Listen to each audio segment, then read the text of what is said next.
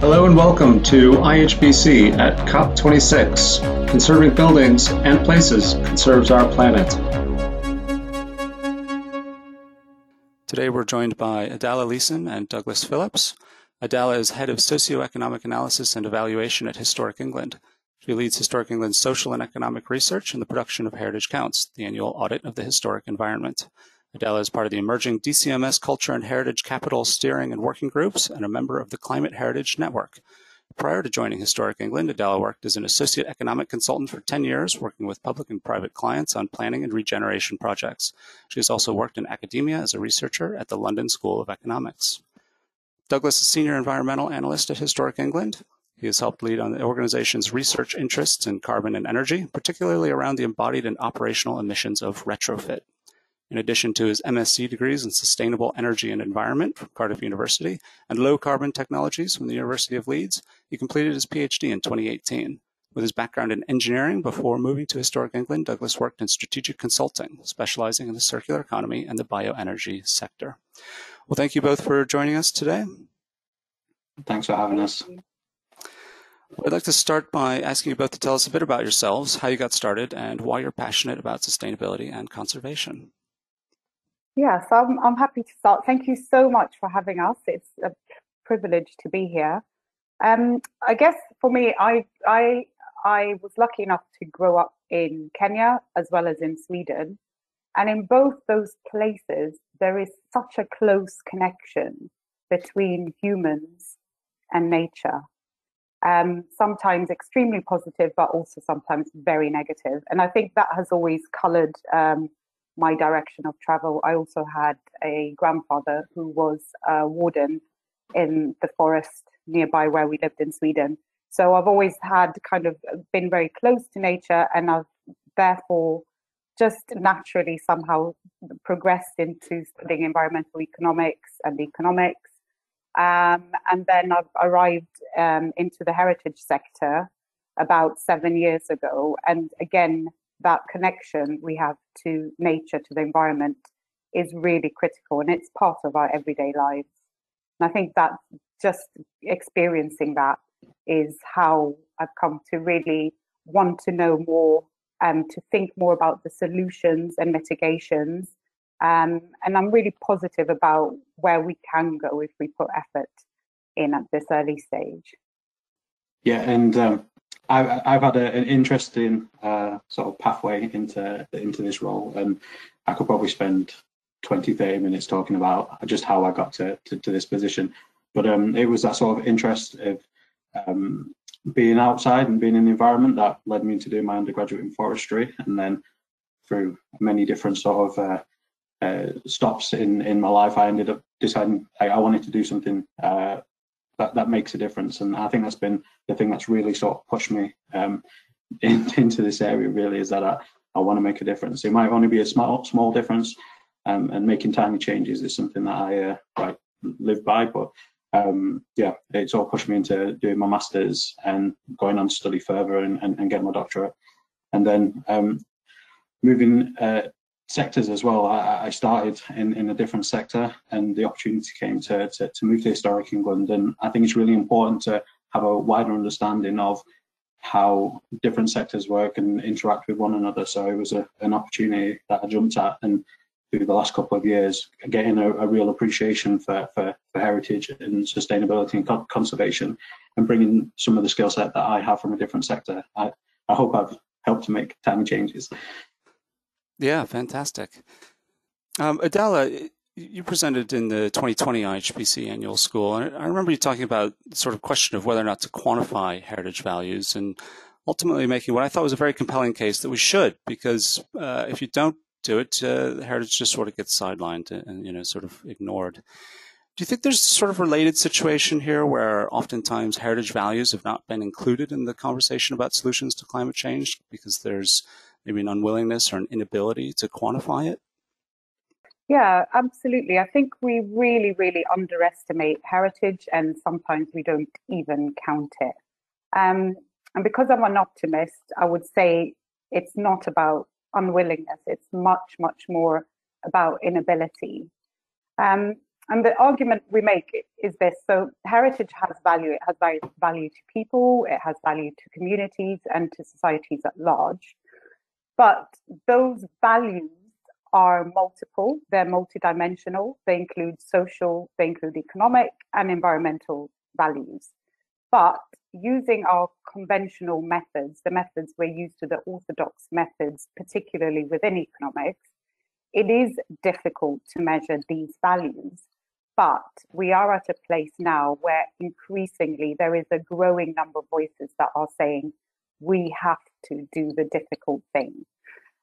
We're seeing much more data out there, much more data available, and we know that we need to start analysing and using this information in different ways. And the case we make in terms of, and I'm approaching this from an economics perspective, is that in very simple terms, in economics, if something satisfies people's preferences, it's said to have economic value. And that value is often quantified in monetary terms and revolves around a market price. And, you know, heritage has those values. So, for example, people pay for a membership or a ticket price to visit a heritage asset. So we're really good at doing those things. And it is to the credit of economics as a science that that idea of market value, market prices or GDP dominates our understanding of value. But it is an incomplete measure of heritage values, because when we talk about heritage, we are thinking about the spiritual value, the aesthetic value, the beauty, the architectural value, how distinct and unique those assets are. And very, very importantly, the social values. So it tells us about our identity, our collective identity, our sense of belonging. And it's really important to understand that heritage also has unique environmental values. And we've been studying this most recently through our Heritage Counts research and really looking at the built historic environment and the embodied carbon in the built environment. And embodied carbon is the greenhouse gas emissions that are generated when we build assets through the extraction, manufacture, processing, transport, and assembly of different elements of the built environment. But we don't count embodied carbon, and we don't count it well today when we consider the carbon emissions from the built environment. But we know that embodied carbon emissions can account for as much as 50% of a building's emissions over 50 years. So these are really, really big numbers we're talking about. And these are emissions that occur even before a building is occupied. So if we don't count embodied carbon, there is an understanding then, or a stereotype, that historic buildings are inefficient compared to new buildings, because we only count a segment, which is the in-use operational carbon of buildings. But if we were to count the whole embodied and operational carbon, our research has shown that your conclusions are far, far different. And actually, in some cases, historic buildings emit less carbon compared to a new building. So for us, counting the entirety, the value from an economic, a social, and environmental perspective is really, really critical if we are going to start to address this really humongous issue that is affecting all societies, our global community, which is climate change. We have to be able to understand the big picture. It is complex, but there are methods, there are techniques out there that we can start to adopt, and we need to move quickly. So for me, from an economic perspective, what we tend to talk about is market failure, that there just are there is a lack of information. And that's why I think it's more about inability rather than unwillingness to count these things. But I'm optimistic that with a bit more work, a bit harder work, we need to move quickly. And I'm talking from a public sector perspective, but private firms are also in the same position, and they're starting to think about this and take this really seriously. And I think we can start seeing movement in the next few years. I mean, yeah, hard to treat buildings you often come across. It sort of speaks to that inability to quantify. And digging into the carbon a little bit more, I know Historic England's recently published a couple papers, Understanding Carbon in the Historic Environment, Valuing Carbon in Pre-1919 Residential Buildings. So it seems like you are digging into this sort of institutionally. Could you tell us a little bit about what the findings are from those papers, and just go into a little bit why it's so important when you're looking at maybe retrofitting a historic building, why you understand carbon very well and how it plays in?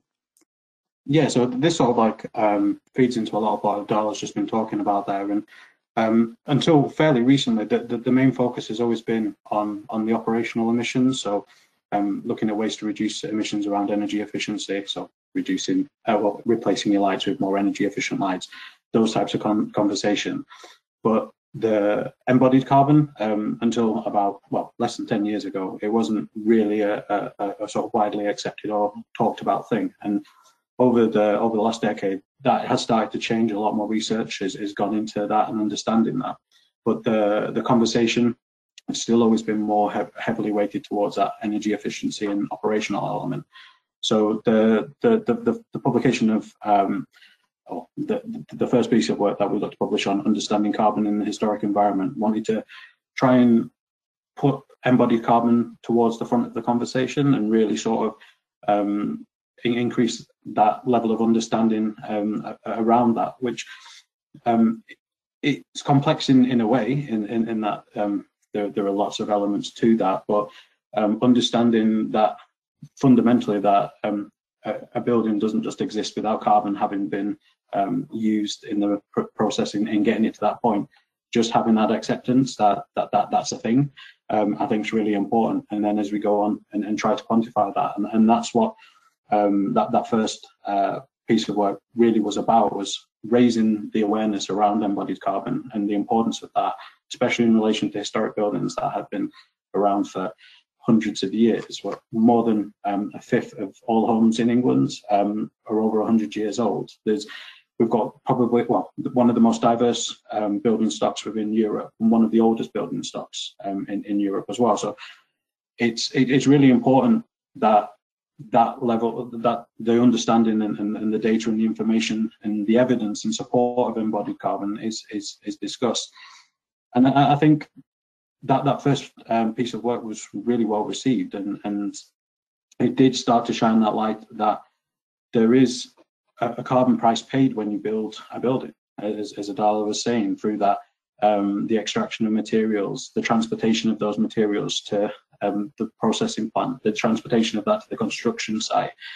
In the actual physical construction, there's an embodied, there's a carbon price that's already been paid just to get that building into place. So when you start to think about demolishing that and going through that whole process again, and with the demolishing, there's carbon emissions associated with that, and with how you then deal with those building materials that you've just brought down. So all of a sudden you get to a point where you have a new building, but you've accrued all of these emissions, and it can take years and years for those energy efficiency savings through your improved lighting and the heating to even get to a point where you're back to that original level of carbon. And that's what, especially that first piece, it really sort of shows that retrofitting and finding a way to work with the existing building stock, which has which is there, which has stood the test of time. It's hundreds of years old. Working with that and making that more efficient, you can see those emission reductions. And we only have a small period of time to work with it. It is not as if we have like net zero targets for the 2050. We've got 30 years, and there is a lot to be done within those 30 years. And it's when you start thinking we can't build our way to net zero. We have to sort of work within what we have and adapting, reusing, recycling, and making the most of our existing building stock. And it is going to be a key part of that. And that's the main sort of thrust of what we wanted really with that research.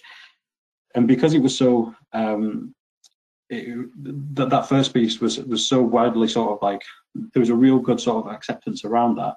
It sort of prompted us, we wanted to do more with it. We didn't want it to just sort of be a piece of work that then people may refer to it every now and then. We wanted to build upon that. So the second piece of work was designed to sort of look more holistically at that. So not only taking into consideration the embodied carbon, but also those operational emissions that operational emission savings that can be achieved through retrofitting older buildings, and adapting and reusing existing buildings is a key part of what we're trying to do with net zero. That we want to have those conversations with the wider sector, and that it can form a key part of the future, and how heritage can sort of push that forward. And I won't go through all of the results from that research, because there are so many pieces of research right there. But I think a lot of the takeaway is around that it's feasibly possible. There's, which I think is an important starting point.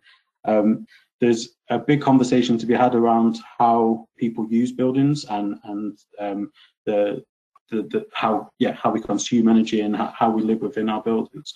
And that's not just coming from our sector. That's, you look at the National Grid's projections for getting to 2050, and changing consumer behaviour and how people use buildings is a key part of reaching that. So that's something that needs to be talked about now, sooner rather than later, in how we sort of live and work and use our buildings. So the research picked up on some of that. And there is also a cost element to it. This isn't something that's going to be easy to do from a financial perspective, and there needs to be some level of mechanisms that go into supporting doing that. And we need to have probably a frank conversation about how we go about funding that. And we've seen this week strategies from the UK government, and they do touch upon how things will be funded, but there is support required for that. But I think the main takeaway is that it's achievable, it's doable, and we should be doing it. Great. And you know, as we move towards net zero, and we're looking at this sort of transition that you're talking about towards the green economy, how then does having this understanding of sort of heritage values, you know, Adala, you had mentioned sort of communal values and the social values, you know, what role does that play in helping to ensure that this process, this transitional process, you know, you hear just transition, sort of these concepts, but how do we make sure that, you know, it's effective and good for communities and society? I think where we are, and again, I'm approaching it from an economic perspective because I think it's a really important one. We understand that our current economic system, which is often labelled a neoliberal economic system, which is very much about capitalism and market price and GDP, that has resulted in some very, very good outcomes. You know, we've seen extreme world poverty has reduced gradually over the last 25 years. Of course, the COVID pandemic is going to have an impact on that. And we have seen growth, and you know, we live, and most people live well, in particular within the Western countries. But what we've also seen is this absolute growth in inequalities, in wealth inequalities, health inequalities, income inequalities, and those are part of the economic system that we currently have. And the reason behind that is these things are not embedded in those models. They're not a critical element of our successful outcomes. Equally, of course, what we're talking about in terms of climate change and the decline of resource and extraction and the growth of greenhouse gases, all those things are also part of this kind of pursuit of an economic growth model that doesn't consider that resources are finite before they enter the economic system. So it's kind of quite clear that the way forward, the way we achieve a good outcome, is to bed those two critical elements into our system. And until we do that, we will continue to see losses, and eventually we have some really bad outcomes that the IPCC, for example, have demonstrated, including in the UK, the CCC. So we really need to change. And I think what Dougie was saying there is, we can do things, but there is also an urgency behind these things.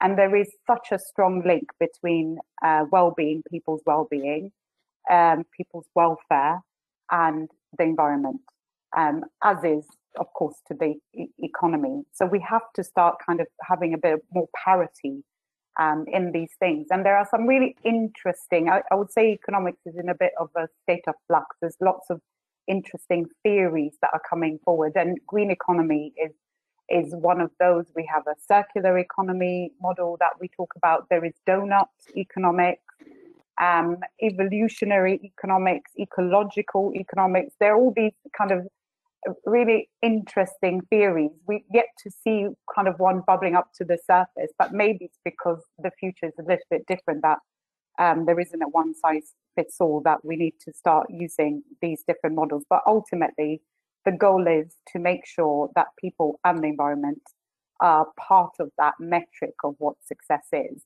So at the moment, GDP is kind of king, and arguably, but we need to kind of move towards something else. I think in New Zealand, they're talking about well-being budgets, where they have kind of a dashboard, if you like, a dashboard of metrics that constitute success. The UN have their sustainable development goals. That also just gives you an idea that actually success, economic growth is one of those, but it's not all of them. There are 17 different ones. So and again, it goes to that multidimensionality of value, of public welfare, of what makes people happy. And I think from the public sector perspective, this is really, really critical, because we need in the UK, we have the Green Book, which kind of steers and guides how we look at costs and benefit appraisals. And it's changing and it's evolving, and it's fantastic that we've just recently had guidance on well-being. And it does very clearly state in our Green Book that public welfare is the end goal. And we can't mix that up with wealth. That is, welfare and wealth are quite different things, and how we measure those two things are quite different. So we need to start to implement some of those really great theories and actually start using them empirically. And I think that's where we'll start to see change. You mentioned multidimensionality of value, and Douglas, you talk about embodied carbon analysis, and these are some really heavy topics you're talking about here.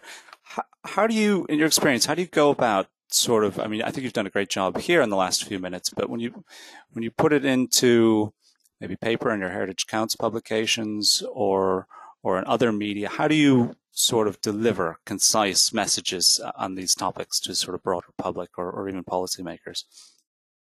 It's a difficult thing to do, and it's something that we can always do better, I feel. And there's no sort of, if you get to a point where you think you've got it right, then you're not doing it right, because you should always be looking to make it better and improve upon it. And so when it came to our Heritage Counts documents, one of the things that we really wanted to sort of push was to try and make it available to all people, as understandable as possible. So using visuals, using data in such a way that it can be understood and interpreted by not just somebody who's got years of training in it and that sort of educational background, but anybody who picks up the document can at least start to get an idea and an understanding. And having that level of educating and helping people educate themselves in this area will be really, really important to us successfully achieving those goals that we have. And through visuals are a really, really powerful tool, but we can be better with that. And the number of times you'll come up with your visual and you'll give it the green light, and then 6 months later you'll see somebody's done something similar but even better, and it's just it just sort of pushes that desire to try and make things as better and as accessible as possible. And it's something that we've tried to do, and I think we've done well, but I think we can do better and continue to do better. And I think that's really important that we continue to do that. Yeah, and I think for us is as a team, we work in our analytics department, and our goal is to ensure that the evidence we're producing is robust and it can help decision makers. And often when you're trying to produce some of the research around these really difficult topics, complex topics, which have, as I've mentioned, some very difficult theories behind them. So we always use kind of specialists who produce very, very technical documents. And then it's kind of really using, so we publish that information on our website so it's accessible to those technical audiences that, or just anyone who might be interested in those technical aspects. And I think that's really important, that we have the transparency around methods and data and all those kind of things, and the limitations of those. We have to always be clear, whilst we have so much information and data, it's never perfect. It's not perfect. And it, you know, dare I say, I don't think it ever will be. And so we have to flag that there are margins of error in most of the research that happens. So all those kind of technical reports are put on our website. But one of the main things with Heritage Counts is it's a platform and a tool for us to kind of take the key messages and share them within the sector, but also outside the sector.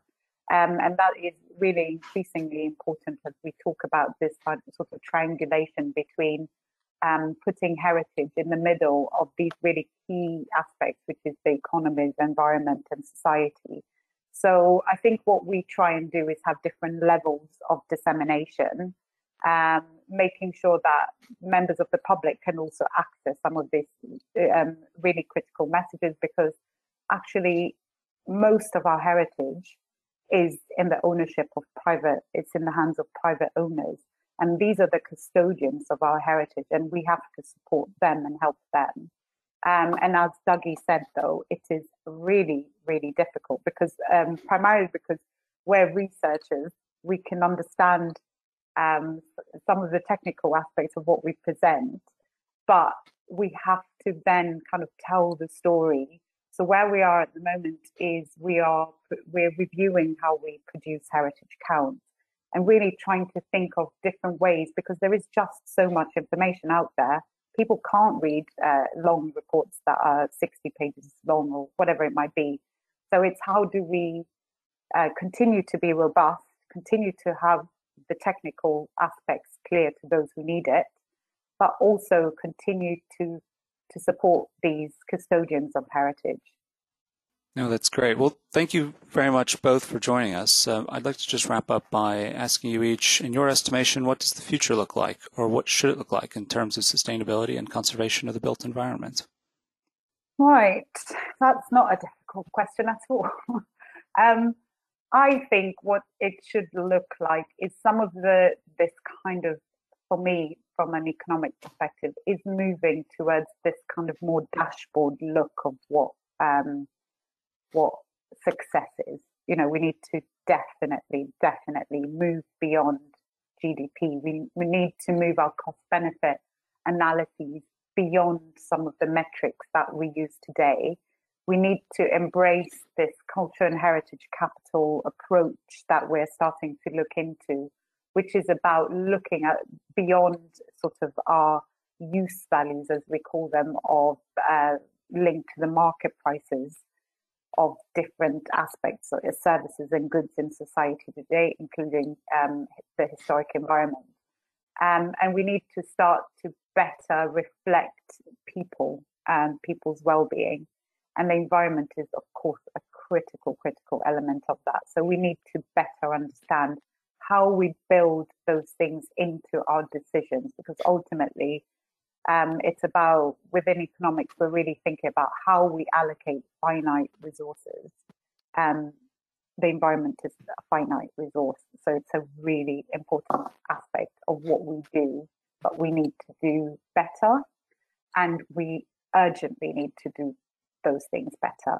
So I see the future now that we're going to see a ramping up of kind of these new methods, these new techniques, these new models, and actually empirically applying them, and seeing more global cooperation around those kind of the the inclusion of these things in everything and every good and service we produce.